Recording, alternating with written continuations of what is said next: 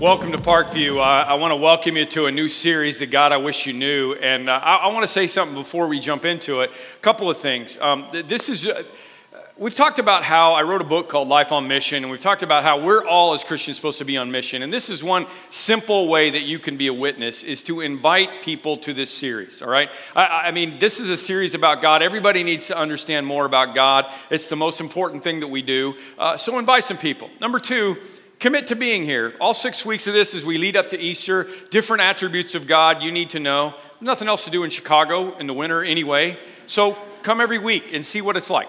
Number three, fill out that form and in your bulletin and go get a DVD and have a group with whoever you want to. Host a group for your family, host a group with some of your friends, and go through this together. Pastor Casey, Pastor Brian, and myself, we all did this together, and the teachings on the DVD, really, really simple for you to do. Pop it in and have some discussion. Here's the experience I had this week. Sitting on the plane next to a guy on my way back to Chicago. That's just never fun, is it? I mean, I don't know why I keep coming back. I must love you. And I'm coming back to Chicago, you know, the stewardess is griping, everybody's griping. And I'm talking to this guy, and I can't have a conversation with somebody without them figuring out what I do. At some point, it comes up in the conversation.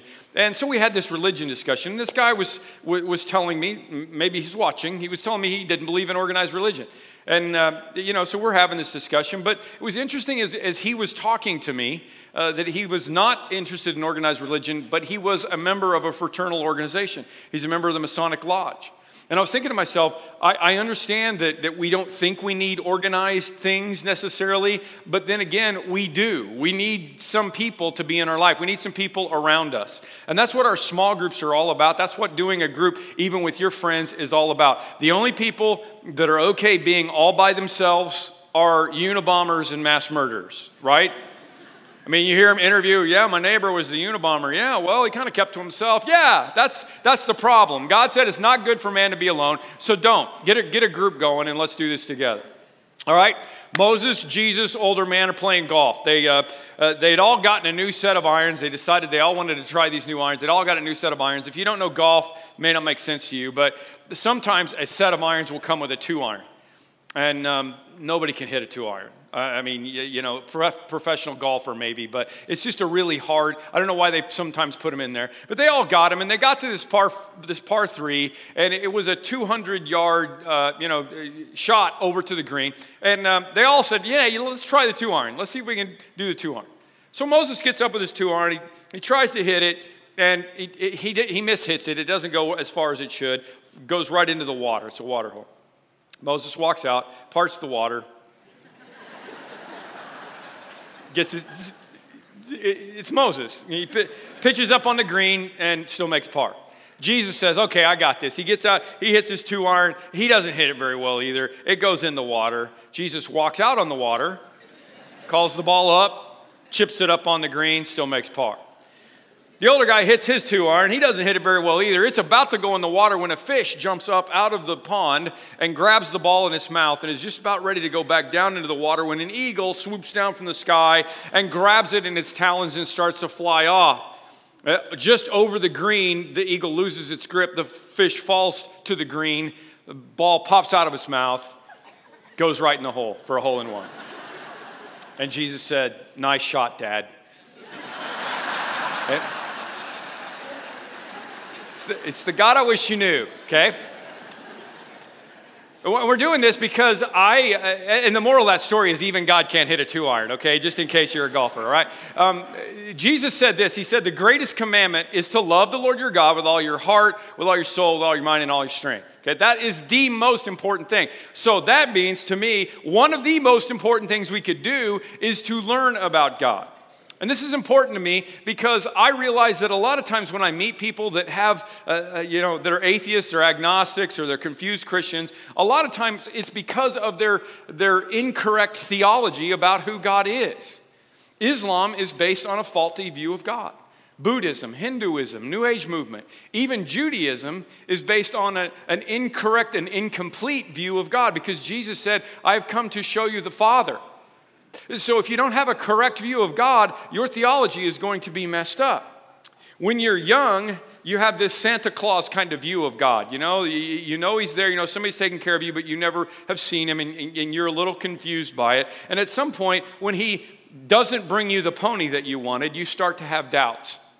And it's at that moment, as we become adults, that we can go one of two ways. We can either believe that God really is good and he really wants the best for us, or we can see God as this personification of rules and regulations, this God who is making a list and checking it twice and going to find out who's naughty and nice. And all of a sudden, when you go that way, you have a dreadful idea of God. And I would say that most of the world has that dreadful idea of God. So we start with today what I believe is the most important issue when it comes to understanding who God is. And I say that because Jesus told us when we pray, we should pray to our Father in heaven. And the problem is, the Father is not always an easy thing to deal with. Muhammad did not know his father. He passed away before he ever got the chance to know him. So as he's writing the Quran, he has that in his brain. And I need to be clear, all right?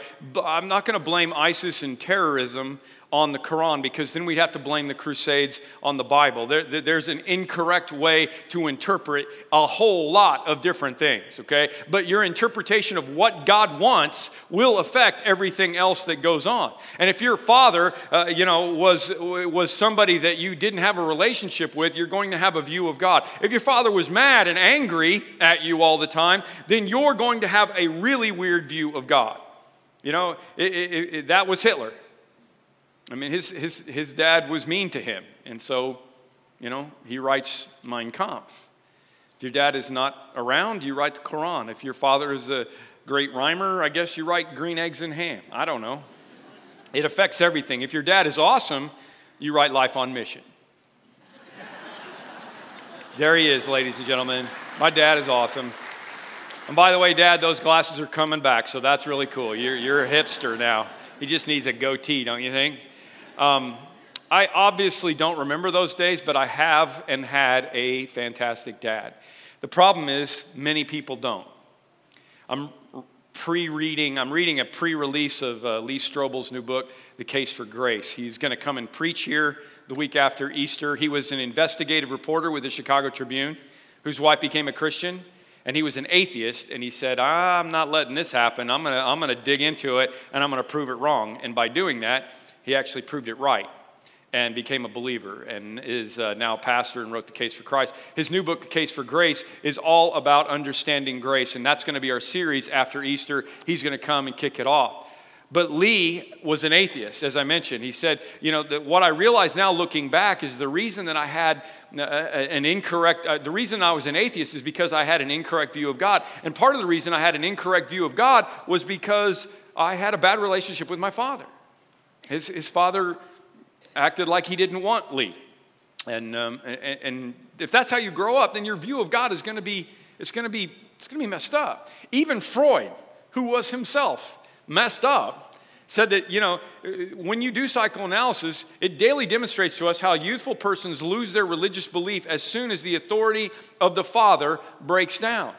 As soon as you realize that your dad is not perfect, or your dad doesn't like you, or he's distant, or whatever, then the authority of God breaks down.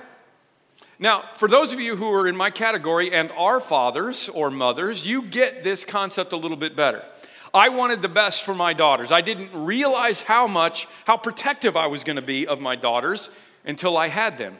And being daughters, those of you who have daughters know you're even more protective. 2 of them are married now. 1 of them is dating seriously, and she's in LA, so I can't screen her dates anymore. So I'm going to go ahead and give this away to you. These were the rules that I would hand out to the boys when they would come and take my daughter out on a date. Are you ready? Rule number 1, if you pull in my driveway and honk, you better be delivering a package because you're not picking up my daughter.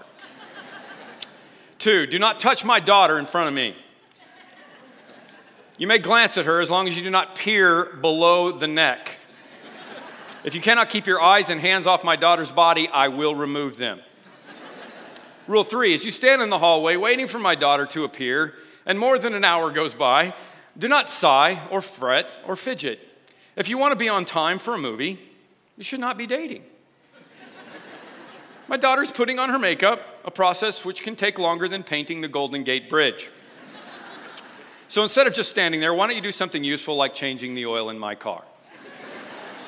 4, the following places are not appropriate for a date with my daughter. Places where there are sofas or anything softer than a wooden stool. Places where there are no parents, policemen, or nuns within eyesight. Places where there is darkness. Places where there is dancing, holding hands, or happiness. Places where the temperature is warm enough to induce my daughter to wear anything other than overalls, a sweater, and a goose down parka. Movies with a strong romantic theme are to be avoided. Movies which feature chainsaws are fine.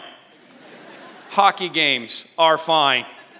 Which is ironic because my daughter's boyfriend in California was already a Blackhawks fan. So, I mean, this may be a done deal, right? I think we're good. Rule 5.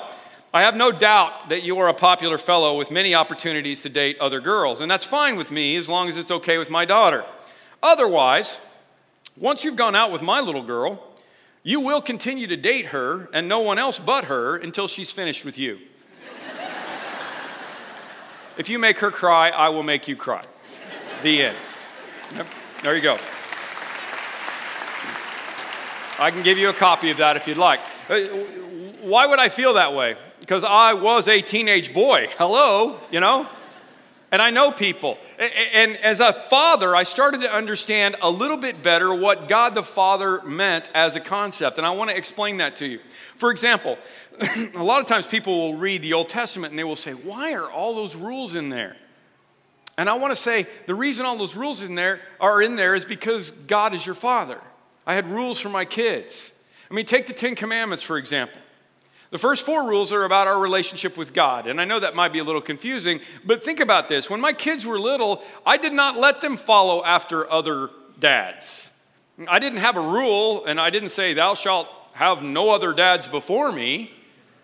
But the bottom line was, that was the same thing.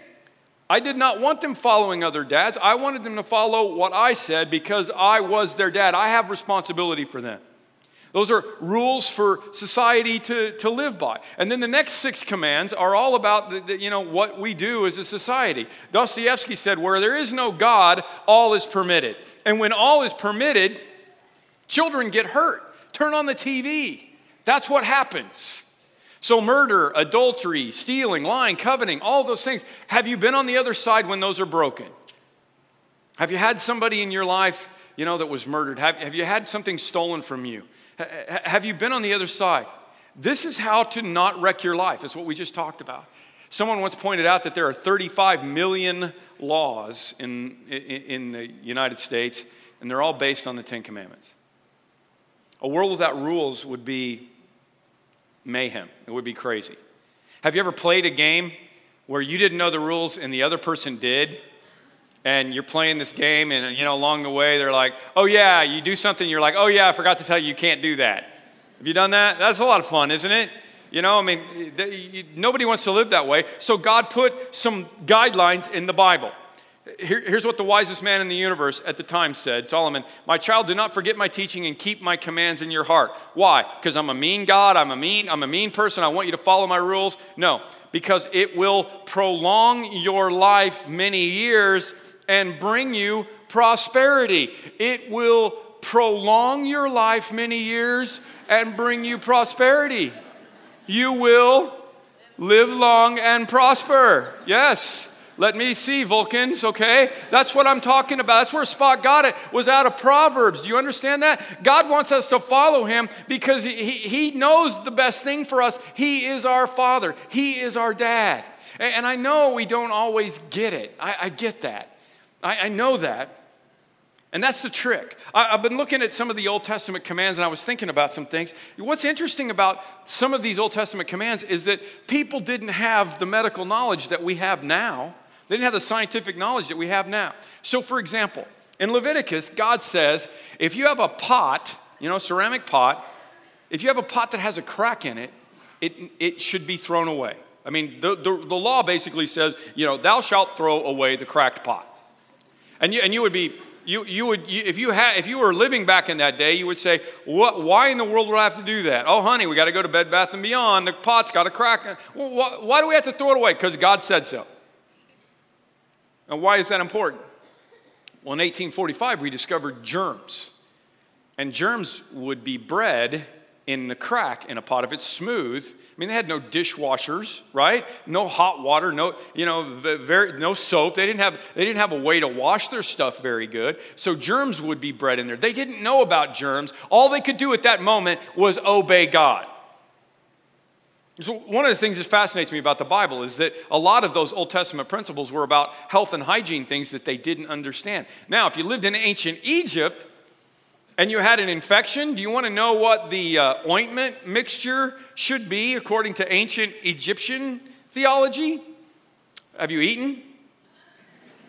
You were supposed to put the blood of a worm mixed with donkey dung on your infected finger so that you wouldn't have to worry about infection anymore because you would be dead from E. coli.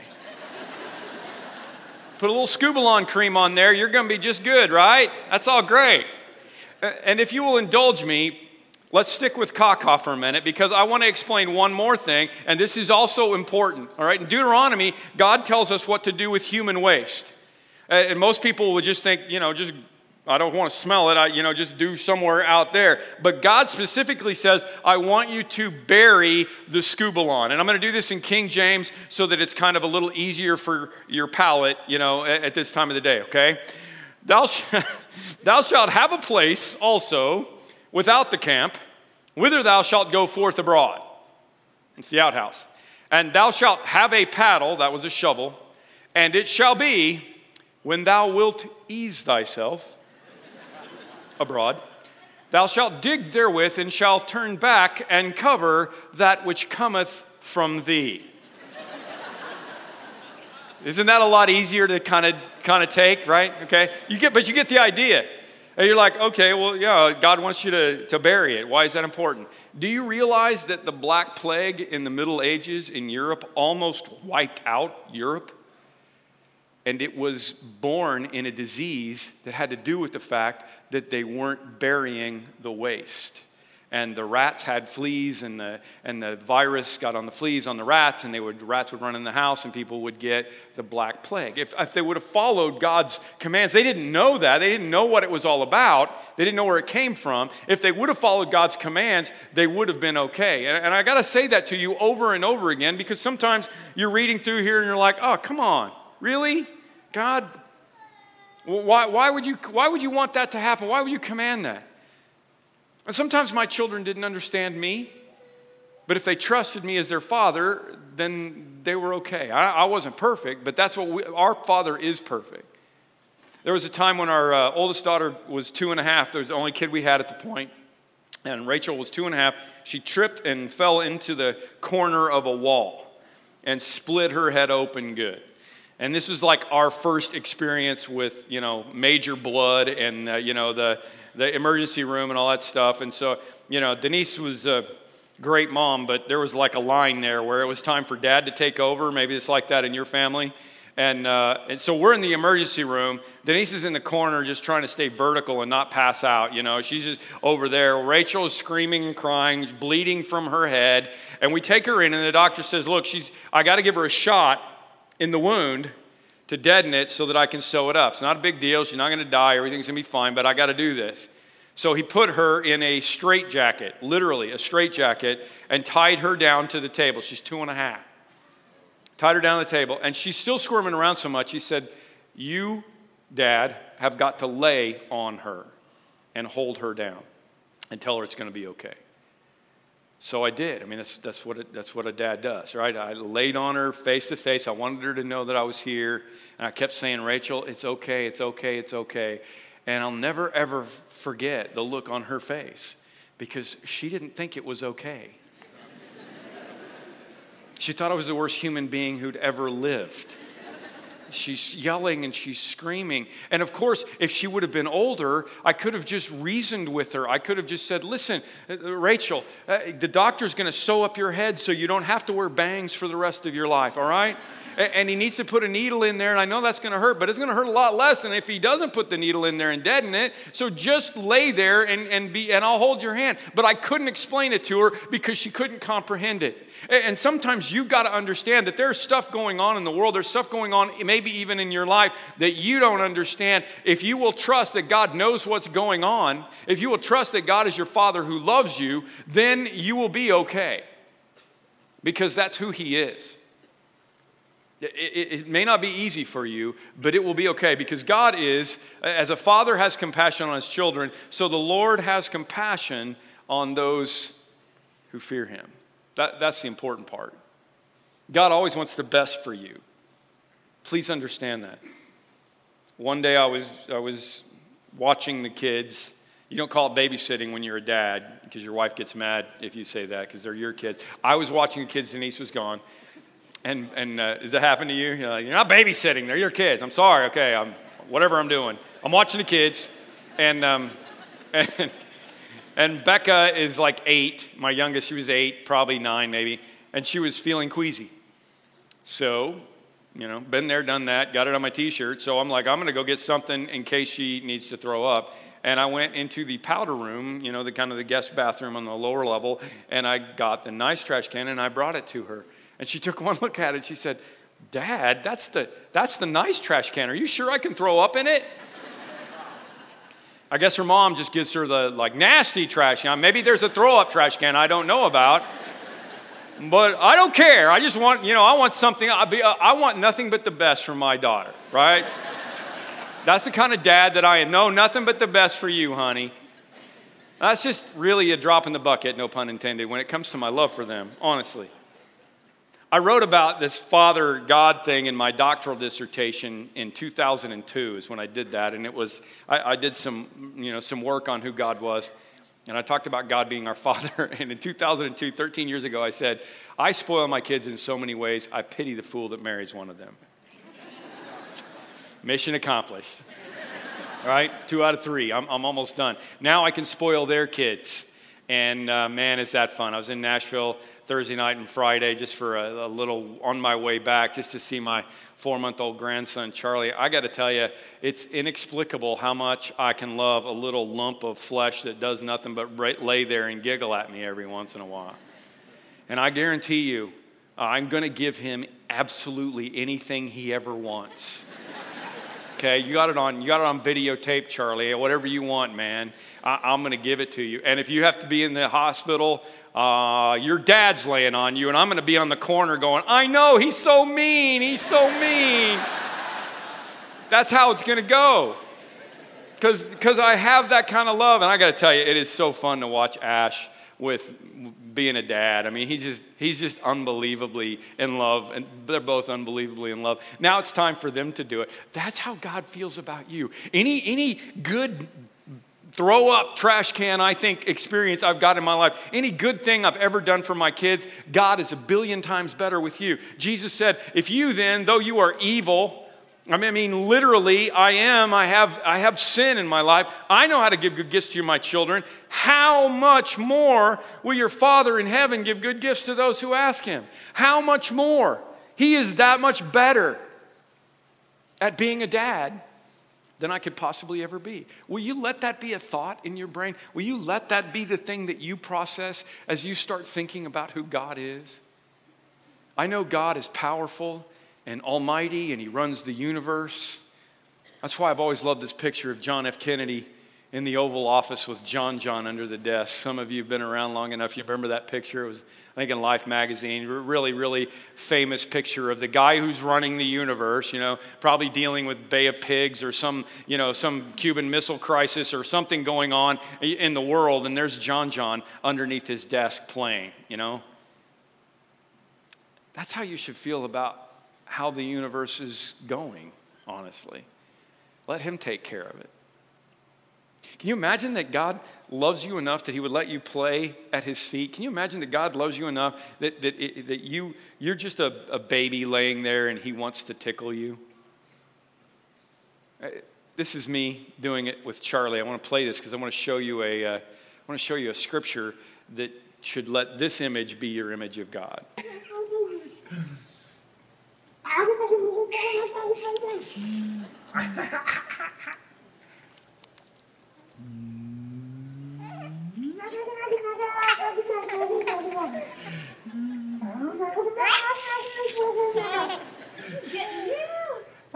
Is that how you feel about God? Do you feel like God could love you that much that he would give a raspberry on your tummy?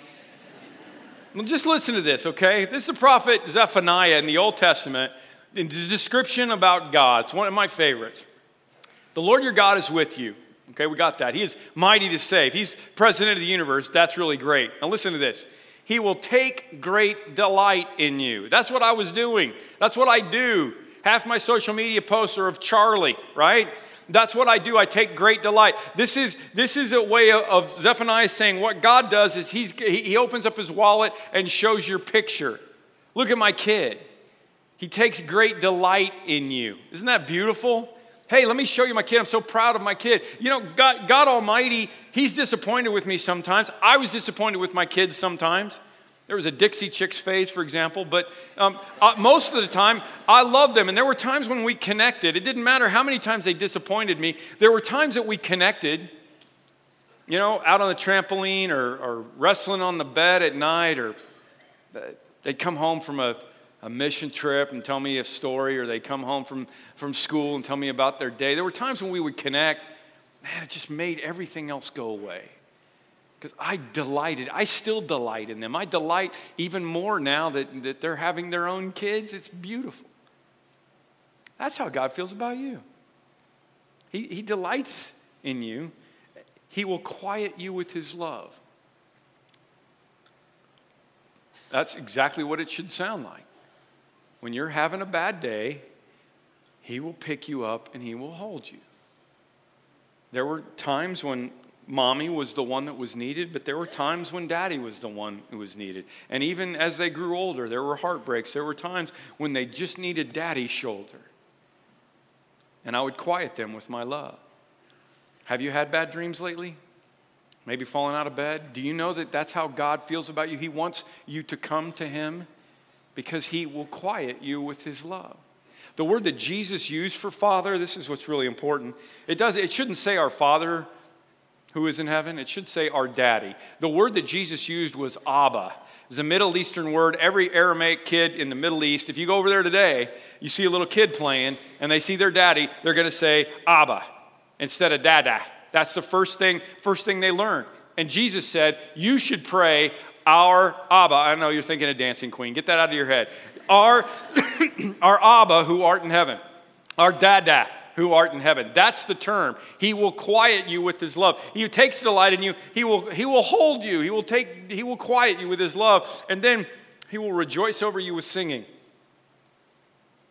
Every night whoever was putting the girls to bed, we would sing with them. We'd sing Jesus Loves Me, and then, we started branching out. We do Away in a Manger every Christmas. I mean, it was just those things. We would sing over them. And the verb in that verse means, put that back up for me. The verb in that verse means, we will rejoice over you with singing. That the verb in there is literally means to spin around with intense motion. It literally means to dance. It literally means that God wants to delight in you. He wants to quiet you with his love, and he wants you to run to him so that he can pick you up and spin you around. He wants to dance with you. That is the image. If you think about it, some of your best times as a family, probably some of your best videos as a family are probably times when there's music going and the place is jumping and everybody's having fun.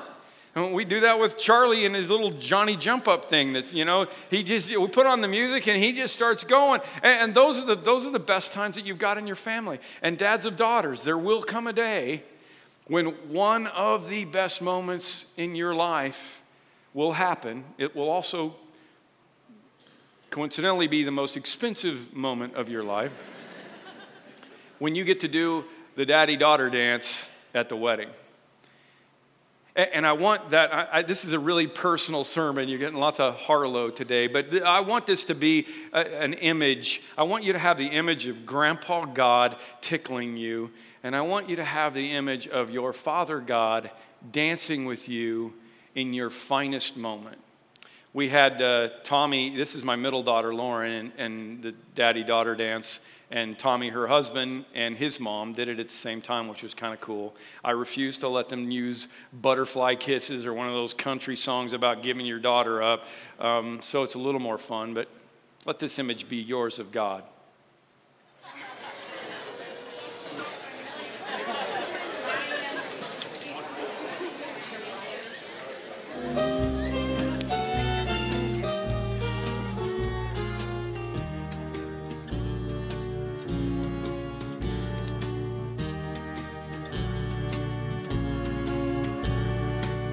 Got a friend in me. You got a friend in me. When the road looks rough ahead and you're miles and miles from your nice warm bed, You just remember what your old past said. Boy, you got a friend in me. yeah, you've got a friend in me.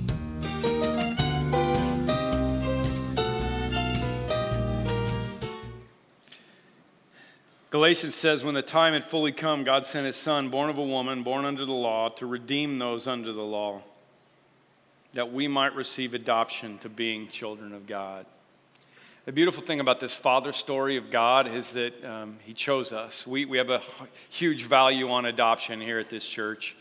You're going to get to see one today, a bunch of stories about adoption and baptism of one of the adopted kids actually in the service. It's so important to us because he goes on, he says, you are no longer a slave, but you are God's child. And since you are a child, God has made you an heir. I just love the whole story of adoption because it's so much the story of us. I've told this story before, but we have a guy who played Major League Baseball for 12 years who they adopted from China. And I told this story at Christmas Eve one year about thinking about and she had some health issues. I'm thinking about Grace, and I'm thinking about, what her life would have been like in an orphanage in China. And now she's been adopted into this family that's got all the love in the world, all the resources, connections in the world. It's like this is the life she could have had, and now this is the life that she is having. And that's the same illustration that we have in our life. This is the life that I deserve. This is the life that I should have had. But I was adopted into God's family. And John says, see how very much the Father loves us, for he calls us his children. And that is what we are. It's an amazing story. J.I. Packer said, if you want to judge how well a person understands Christianity, find out how much he makes of the thought of being God's child and having God as his Father. If this is not the thought that prompts and controls his worship and prayers and his whole outlook on life, it means that he does not understand Christianity very well. Everything about Christianity is summed up in the first part of the Lord's Prayer. Our Daddy, who is in heaven. And you can have it too. To all who received him, to all who believed in his name, he gave the right to become the children of God. I invite you to accept that gift today. I invite you to look at God, the ruler of the universe, as Daddy today. And if that's a new thought for you, this will be a really, really great day. I have some very close friends who are in the process of trying to adopt right now, and they actually have the baby, and they're waiting for the mom to sign the papers. And you can't imagine, or maybe you can, the angst that is going on for them right now, because, and I would appreciate it if you would just pray that this would happen. It's a baby whose life is going to be here because of the drug problem of mom, or it can be here with this loving couple. And I was just thinking about what they're processing right now, and the hard part of wanting this baby so much and knowing that they will be the best thing for it. And then I thought, that's how God feels about you if you're not home. That's how the father of the prodigal felt when he was in a faraway country. That's why every night he would go to the fence and he would stand and he would look and he would wait and he would hope that the son was going to come home. God wants you and his family, and he paid the ultimate price so that you could be in his family and not just be a child, but be an heir. Let him adopt you today. This is the body of Christ, broken for you. Take and eat. It's the blood of Christ shed for you. Take and drink. Lord, if there are people in this room who've been far away from home or not felt like they were welcome in your house for whatever reason, will you help them know that every person in the Bible, except for your son, was a sinner, and every one of them had all kinds of issues, and there's no reason why the prodigal son should have been welcomed home into the family like he was. The only reason is that there's a God in heaven who is our Father, who loved us so much that he sent his only son, that whoever would believe in him would not perish but have eternal life. And not just have eternal life, but be his child and his heir forever. Love is the only reason. Thank you. In Jesus' name we pray.